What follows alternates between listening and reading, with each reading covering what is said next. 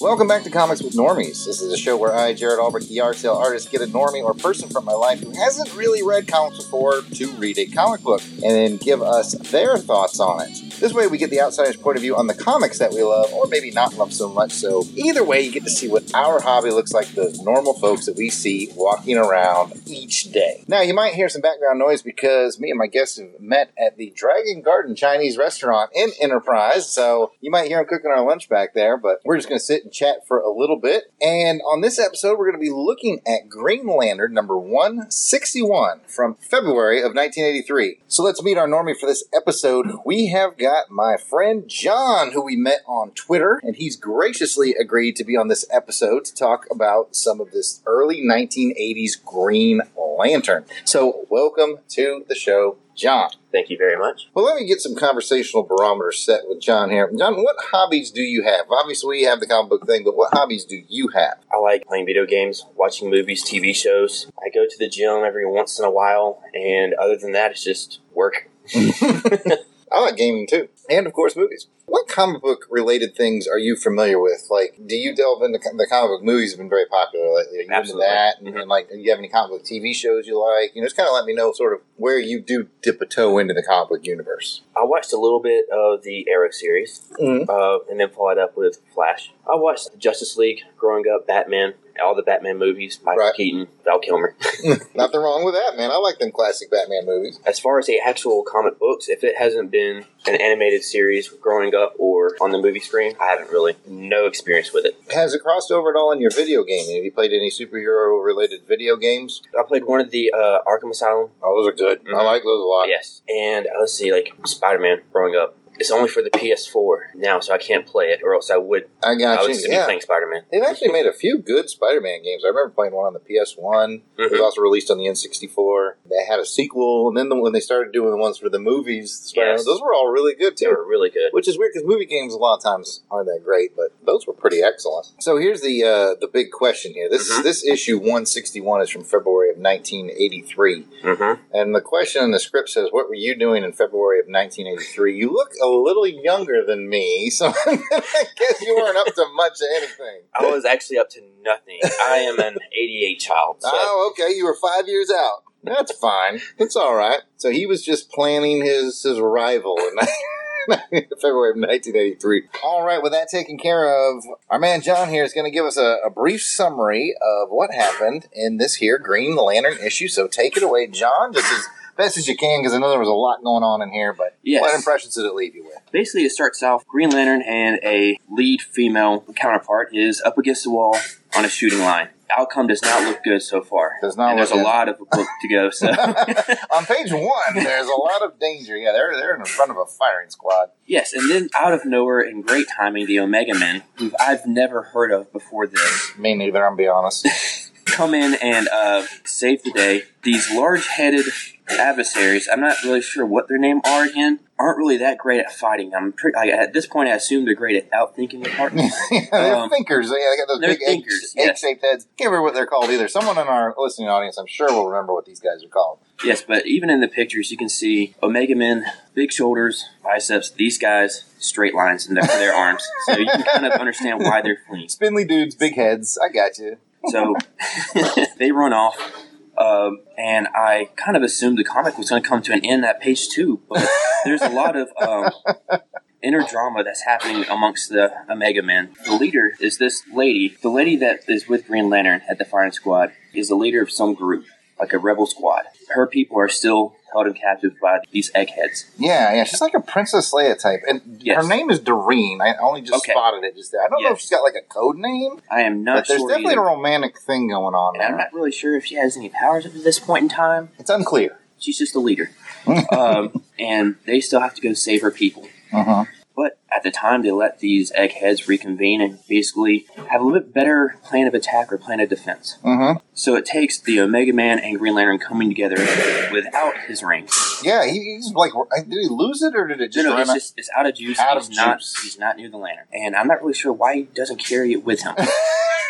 He is out of juice. He's got no lantern. Not sure how this happened. But yeah, that's a very good point, John. And for the listening audience, this entire issue, Hal Jordan is without the Green Lantern powers. He's basically just a man in this one, but he's doing pretty well. Yes. Especially with the Omega Men helping him out with their powers. There's a little bit of, I guess, shade thrown his way.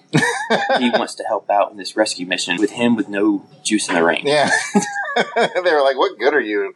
And he's Just stay home. but he's like, no, man, I can contribute.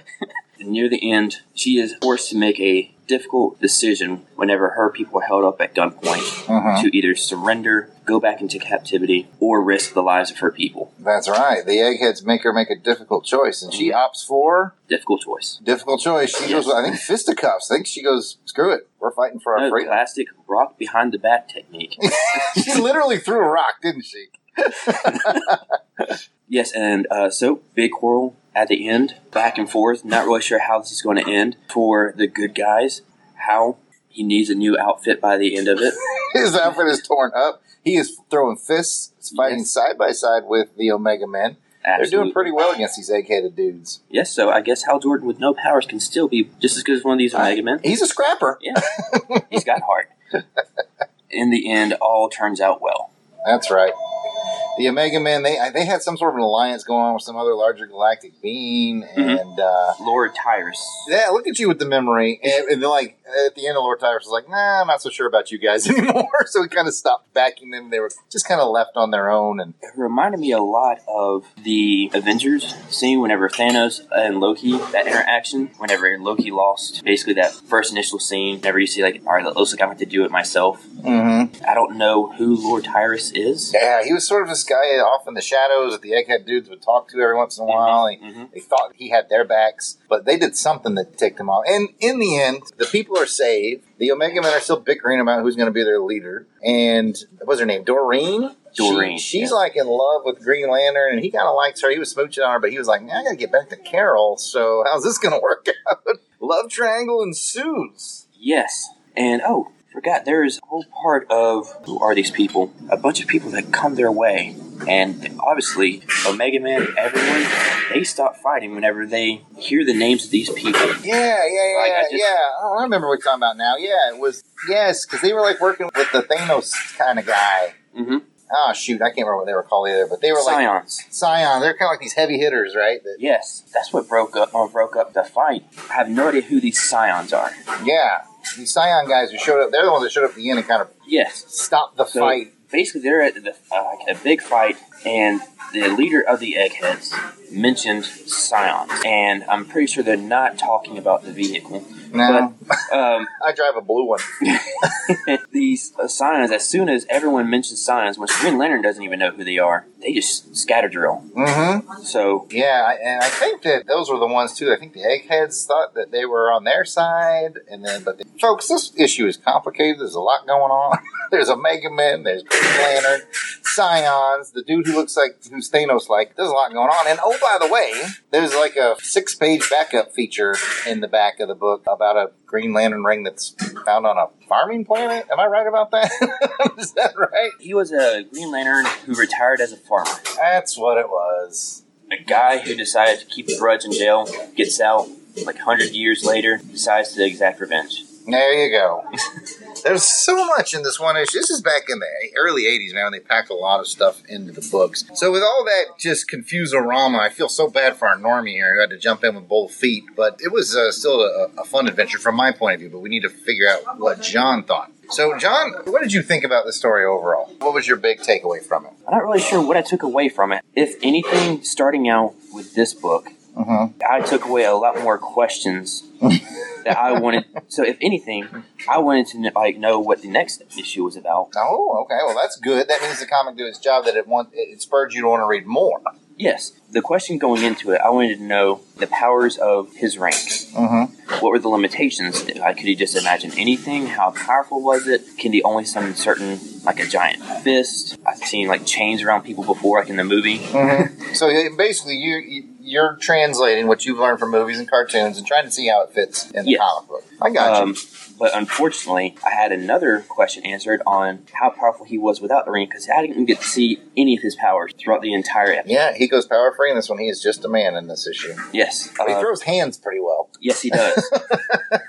there's an inner quarrel, and he does a good job of basically being a leader. Yes, that is a good point. He has good leadership in this one because, like you said, the Omega Men were having their quarrel. Yeah, they're a quarrel within their own team, and he needed them to come together, and he kind of brought them together. So that was a good point. Good point. What was your favorite moment in the comic? Did you have a favorite moment that you're like, oh, that was cool, or this was interesting, or I didn't see that coming, or favorite moment? Yes, there's this tiger-looking guy whose power is to turn into an actual tiger. Mm-hmm. Basically, the leader of the Omega Men. He's much like, I guess, like Cyclops, where he can shoot a beam or a laser with his eyes, and he can sometimes lift things. He lets the eggheads. I need to actually remember their name. I just call them eggheads too. I can't remember what they were called. They run as soon as they say, on page 2, after they save him from the gun line, they take off, and the leader of the Omega Men says, let them go. And the tiger guy wants to chase him down. Yeah, he's a little more aggressive. Yes, like, you know what, we can finish this now. It can be a three-page episode. Let's end this. And he makes the comment, as long as I'm the leader of the Mega Man, you will listen. And he's like, you may not be the leader much longer. Oh, yeah. I really think that they're trying to cash in on some of that late 70s, early 80s X-Men, because you've already mentioned their leader's like Cyclops. Mm-hmm. This tiger guy is very reminiscent of Wolverine, challenging him, being more aggressive. I see what you're doing, Omega Man. I see what the Chinese guy's cooking back there. I think he knows we're trying to do a podcast. He's just banging pots on purpose at this point. Yeah, see? Huh? See? Give us a nice big bang right there. We're the only people in here, folks. I don't know who the heck he's cooking for.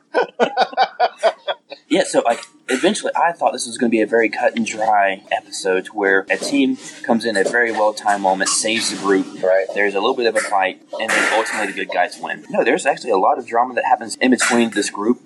They have to form an attack with Green Lantern without his Green Lantern. Right, without the ring. So that was challenging. The next question on the script is kind of funny because you've already alluded to a lot of it here, but it says, did anything in the story leave you scratching your head? So I guess there was plenty of head scratchers involved in this one. You were wondering about his ring. Yes. How much charge does it need? How long does the charge last? I don't know the answers to that either. Yes. I'm also, the leader of this rebellion group, this lady, the love interest of this episode. I assumed it was, I didn't know his main, Carol, until she was alluded to at the very end. Right. I thought this was, his Lois Lane, Mary Jane, Right. But turns out... She's just the girl he sees when he's on a different galaxy. This is the Bond girl of the episode.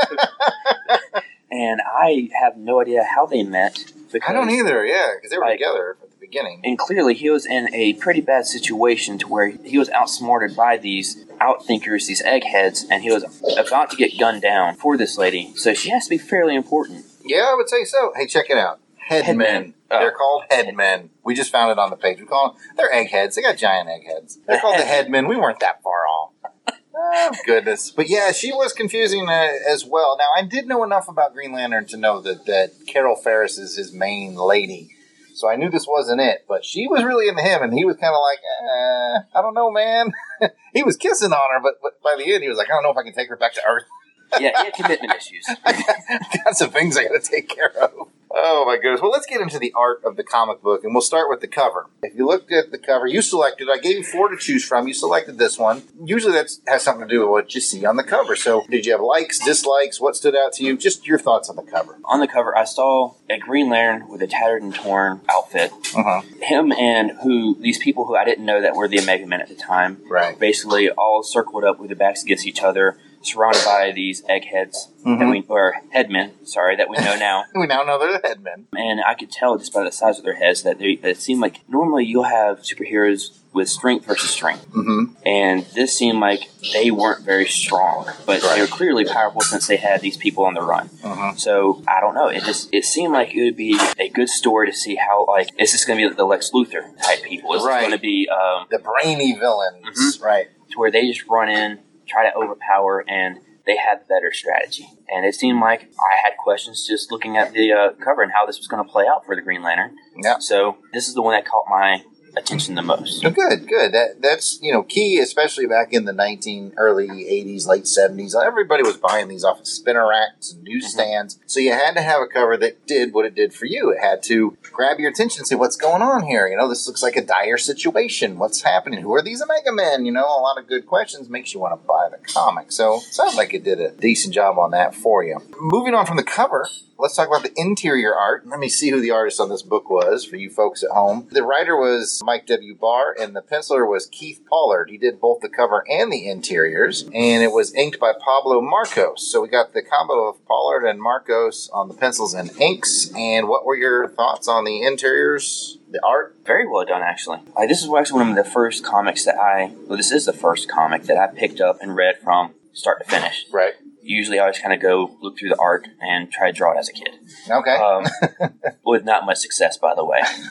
But no, there's a lot going on in all these battle scenes because it's not just Green Lantern versus one guy. It's Green Lantern, Omega Man versus these headmen, and there's a lot going on, but they do very well in depicting everything. And I didn't know how most of the art kind of plays out, but there's a lot of detail as far as the rooms they're in, the background. It's not just the main person with a blank canvas behind it. They do a very good job, the whole atmosphere behind them. Yeah, I'm going to underscore what John is saying here. There's a high panel count. There's a super high character count. And Pollard is just packing in people. He's packing in panels. He's packing in backgrounds, just like John just said. This is a high-quality, well-drawn book. Look at that drawing of Green Lantern. That's really freaking awesome. But this ain't about me. I get all fired up. This is about probably the one I would try for. Yeah. He's picked a panel on the bottom right corner of page 5 of the Green Lantern, just giving an inspirational speech, and he's got his fist up, even though that ring isn't working. And it's just super well drawn and very attractive panel. So, yeah, Pollard is just killing it in this book. I think we're in total agreement on that. Was there anything you didn't like about the art, or was it all just thumbs up for you? Oh, no, the art was all thumbs up. I couldn't find anything to complain about in there myself. So now that we've talked about story, we've talked about art, let's get to something you mentioned earlier when we were off air. Let's talk about the ads. He said, oh man, some of these advertisements in here were just singing to him. So which of these ads did you really like that were interesting to you? What grabbed your attention? Yes, how they incorporated it into another comic.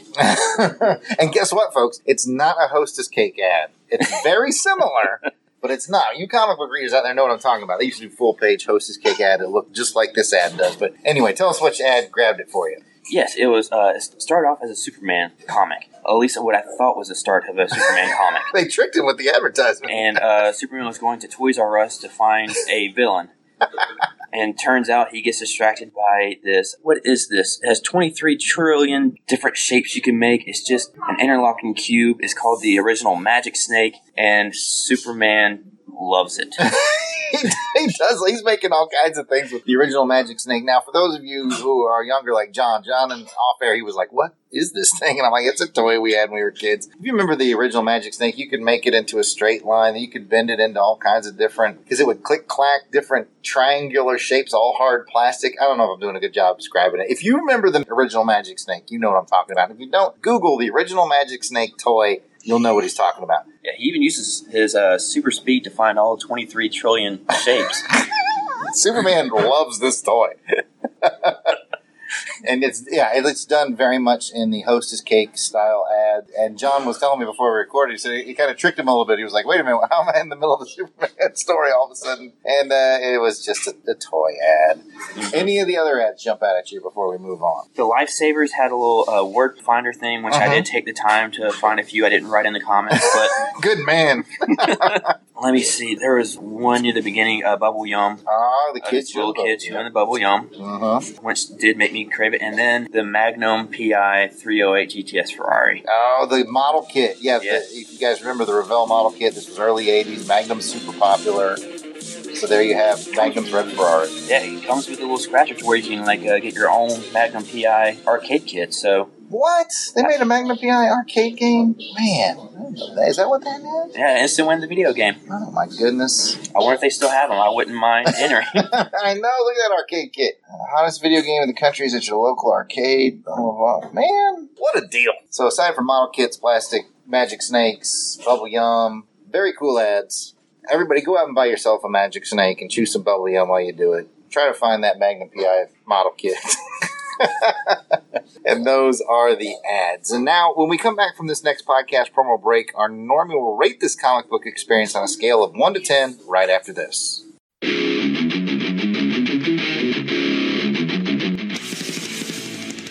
Monthly.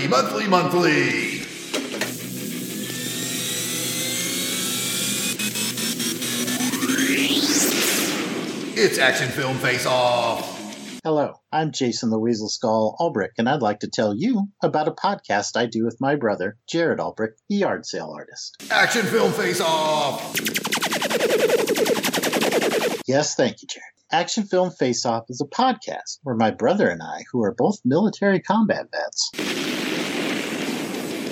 Jason was a Navy SEAL. Jason was not a Navy SEAL. Jason was a military intelligence weenie. But anyway, in each episode of Action Film Face Off, we select 2 different action films. Some of them have Chuck Norris. Technically speaking, none of them have had Chuck Norris yet, but it could happen because we use a randomizer set between 1970 and modern day to select our 2 films. So you'll always get 2 films, each from a different year. Our randomizer has spikes on it. We use a Google random number generator, so it does not have spikes on it. And we put the films into our Videodome arena. It also has spikes. It does not have spikes. But we discuss the films and score them through 6 different rounds of criteria. I score Bond films very high. Okay, that's true. But anyway, by the end of the episode, we crown one of the action films the champion of Action Film Face-Off. Next episode, Jason fights a bear.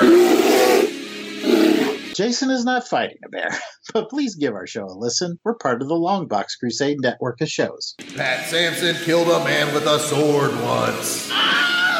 I can neither confirm nor deny that statement, but you can find us on iTunes, Google Play, and most podcatchers under Longbox Crusade, or you can subscribe to just our show by searching for Action Film Face-Off.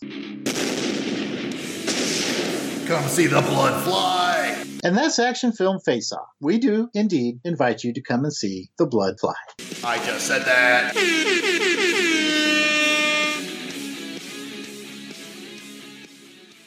And so it's time for the verdict. All right, John, given your experience with this book, on a scale of 1 to 10, how was your overall first cover-to-cover comic book experience? I'd have to say it's probably around a 6-ish, 6 to 7. 6 or 7? That's not bad. We'll take it. I feel like I'm on an in-between episode. Uh-huh. But as far as the overall enjoyability, the questions I had on it, how quickly I turned the pages, because as soon as I sat down, I mean, I know it's a comic book, so it's not really too many words to read or go through, but yeah, the pages turned fairly quickly. That's good. That's good. I'm glad you had a positive experience. As soon as I thought I knew what the plot, where it was going, how it was going to end, it threw a curveball at me. It certainly did, and a magic snake. Now, you kind of mentioned this earlier, but I'll ask you direct because it's in the script. How interested are you in reading the next issue? Did they do a good job? Very. Yes. Okay. So they did a good job. That's a sign of a good comic when they make you want to seek the next issue. So I'm glad that he's interested in reading more. We may have made a new fan out of a normie. We'll never know. But this is the part where we get to our final thoughts. John, final thoughts on your comic book experience? Anything you wanted to add? First overall comic experience, like I said, I bought a few whenever I was younger, but just for the artwork, just to draw, just to have something to doodle, to see if I could do my own. But I never actually read it. And I feel like I wasted a lot of my childhood that I could have used reading comics. Oh, man. This is welcome to a very sad episode of Comics with Normie. But hey, 30 years later, the comics are still there. So if you want to dabble in them, they're there. I downloaded on my iPad the Infinity War because I have seen the movie. So I was like, you know what, I want to see. Like, I know y'all allude to it on the podcast about it's a mixture of a few stories. Right. And after reading this, I didn't know how interesting a comic book actually could be. Right. Even though I listened to the show and they all seemed to be interested in the comics. I still had my doubts, so I downloaded a comic book just so I could start reading on my own. All right. Welcome to the game, my friend. Welcome to the game. Well, cool, man. I'm glad that this was a part of it. I'm glad you were part of the show. I want to thank John for being on Comics with Normies. If you have any questions or comments about this or any of our other episodes, hit us up on Twitter at Normies Podcast or on Facebook at Comics with Normies. Or you can hit me up personally on Twitter, Facebook, or Instagram. It's all at Yard Sale Artist. John, if people wanted to chat with you more about this and you want to share your social media with them, where could they find you? Only social media I'm on is on Twitter at JNall, Nall4. I'm not really much of a poster. I just comment on other people's things. I follow you, Van, John, and the rest of the crew. Hey, well, we appreciate that. So stop by and give at JNall, Nall, and then the number 4, and just tell him, hey, and that you heard him on Comic with Normies, and that you're glad that he's into reading a couple of comic books these days. And thanks again for listening. You guys keep reading comics out there, and I'll keep finding someone who doesn't.